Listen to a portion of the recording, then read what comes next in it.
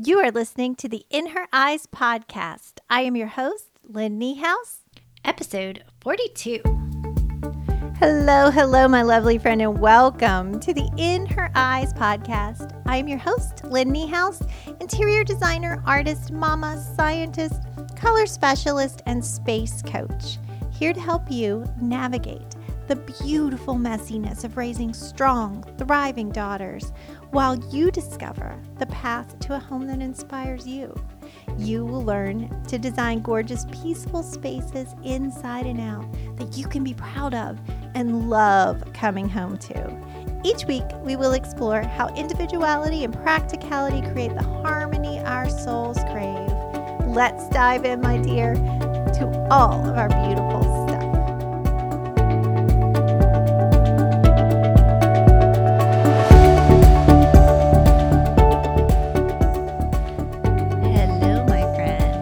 Welcome. I have a fun little episode for you today. I'm going to teach you a couple of tricks or a couple of diagnostic tools, if you want to look at them that way, for testing whether or not something is good for you, or whether something is something you need, or maybe it's something you should pass on. And I'm going to be very honest with you. When I normally bring to you something that falls into the more woo category of things, that I really try to provide you with some sort of scientific evidence or a particular story that gives you a relationship to why I'm bringing this to you. And this is something that I really have no understanding of and no real evidence other than personal experience and how I've used it and how it's been beneficial to me. So I really just want you to have fun with me here, because this is a way to look at things as a little more fun. And even if the things that I teach you don't feel right for you, or they don't necessarily work for you, or something that you're not really keen on, it's fun to take a minute and pause, and it gives you the opportunity to step back into the present moment. And so many times when you're doing things unconsciously or subconsciously, or just out of sheer habit of doing things, you don't give yourself that opportunity to pause. And at the very least, this will give you that, which is really fun. Now, what I want to teach you today is called energy testing. Some people call it strength testing. So if you've heard of it, you might know where I'm going with it. Up until recently, I didn't know the name for this, or I had never experienced it in a way that you could do it on yourself, which I'm going to tell you in just a second what we're talking about. But when I had first had someone do energy testing on me, it was my naturopath, my herbalist. I think she prefers to be called a naturopath, but I always refer to her as my herbalist. I had come to her with a couple of issues, and she was working through them. And unlike in Western medicine, where doctors are kind of going off of experience and learning as a way to diagnose you, her method was more interactive, and it was testing out different things to see how my body reacted to them energetically. And I didn't really know anything about this, and so I kind of just followed along and did what she asked, and I was always amazed with what she came up with. For instance, I have some nerve damage in my arm, and one of the things she wanted to test out was an herb that is very effective for Lyme disease. and I had some blood work done, and it was showing that I had some exposure at some point to Lyme, but it wasn't active. So the neurologist that I had been going to discounted it. He just told me I'd had a Lyme vaccine at some point and moved on. And I was pretty sure I had never been vaccinated against Lyme disease. So I asked him if there was another way it could come up in my blood profile. And he said no. And he just assured me that I had been vaccinated against Lyme disease at some point. And I didn't have my medical records in front of me, so I couldn't really argue with him. So I didn't really know.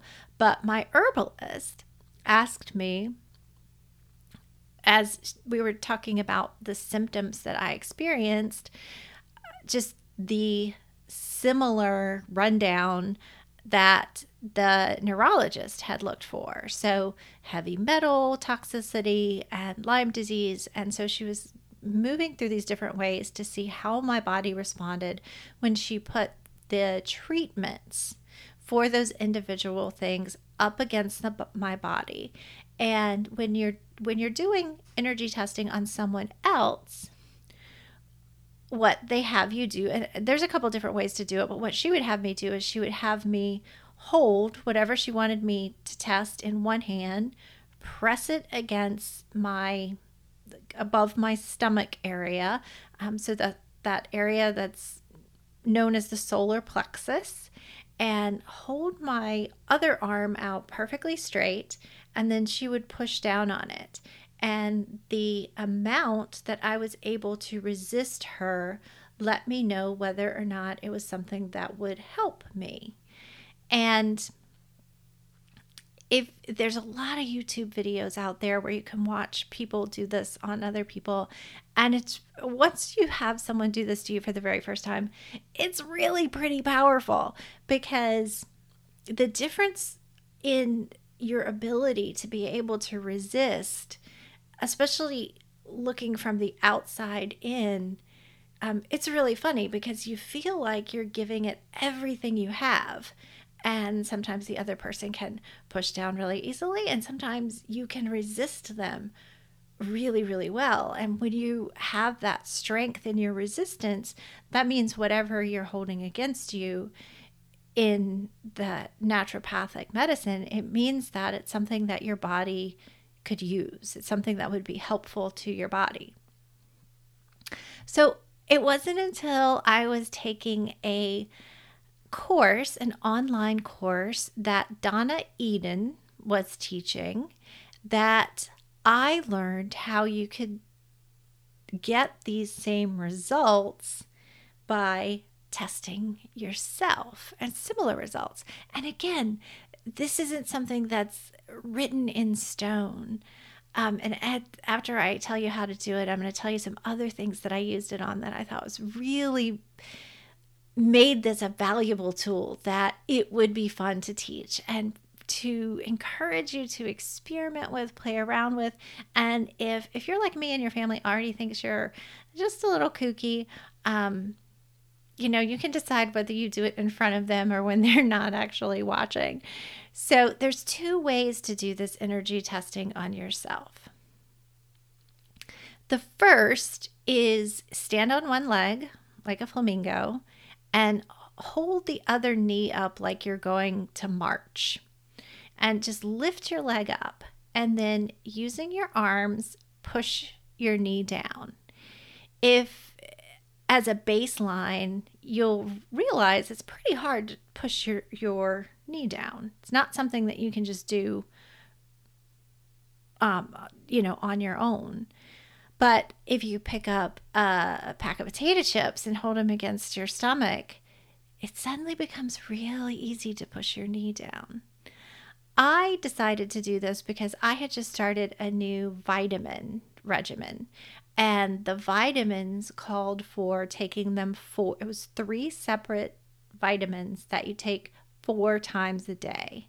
And when I first started taking them, I had an incredible boost of energy, like unbelievable boost of energy, like feeling 10 years younger. But because it was just hard to remember to do it 4 times a day. But I found that the times where I actually did do it 4 times a day, I was having some trouble sleeping. And I was trying to figure out if maybe that was actually too much for me. So I decided to employ this method that I had just learned and had really great results, because I realized when I had taken already twice during the day and then I held them up, I felt the difference in my strength level by doing this.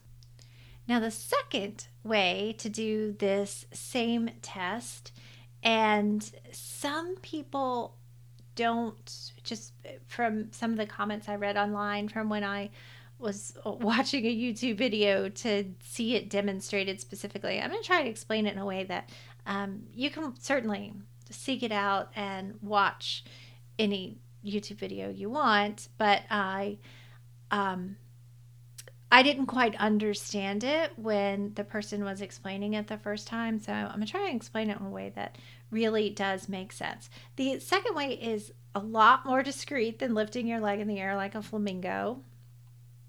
But like I said, some people don't feel as much of a difference when you're doing this as they do with the leg. So what you're going to do is, if you've ever asked a 3-year-old, especially one that just turned 3, how old they are, and they very, very proudly show you, hold up their hand showing you their 3 little fingers sticking up.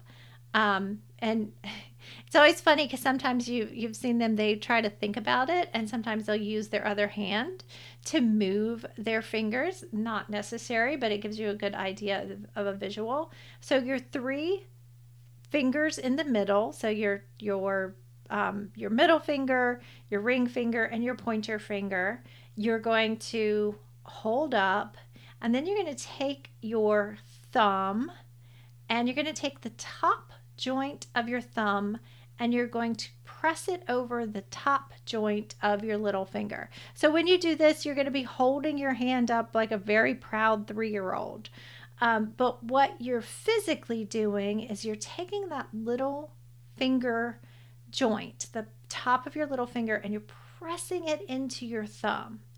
And if you're not driving, actually if you are driving and you're in a place where you can test this along with me, you can feel, if you're doing this, that it's pretty hard to, if you're trying to make your little finger overpower your thumb, it's really hard to do that. So your thumb is pretty capable of of holding it down if you're not testing anything out. But for me, I felt, once I got my head out of the space where I thought, oh, maybe I just really don't want this and I'm kind of letting go. That's really the biggest challenge with energy testing, is getting your head out of the place where you're doing straight analysis. So what I learned that I found was really helpful was to, whether you're doing it by lifting your leg and pushing down on your leg, or you're holding the 3 fingers up, if you want to do like a baseline to see what the difference feels like. And this was where some people felt like they didn't have that much of a reaction, or they felt like their brain was superseding their reaction. Put the opposite hand. So if you're doing this with your right hand, you put your left hand on that solar plexus area, that that point just above your belly. Just hold it flat, and then say out loud, my name is whatever your name is. So I would say, my name is Lynn, and I feel, how I basically can't push my finger out from under it. Then I say, my name is Patrick, and somehow my little finger can just wiggle its way right out. But when I say, my name is Lynn, no matter how hard I try, I can't let go of it. Or it can't make its way out of my thumb if I'm trying, if I'm really pushing hard. So have some fun with it and give it a try. Like I said, I gave it a try when I had a question about these vitamins.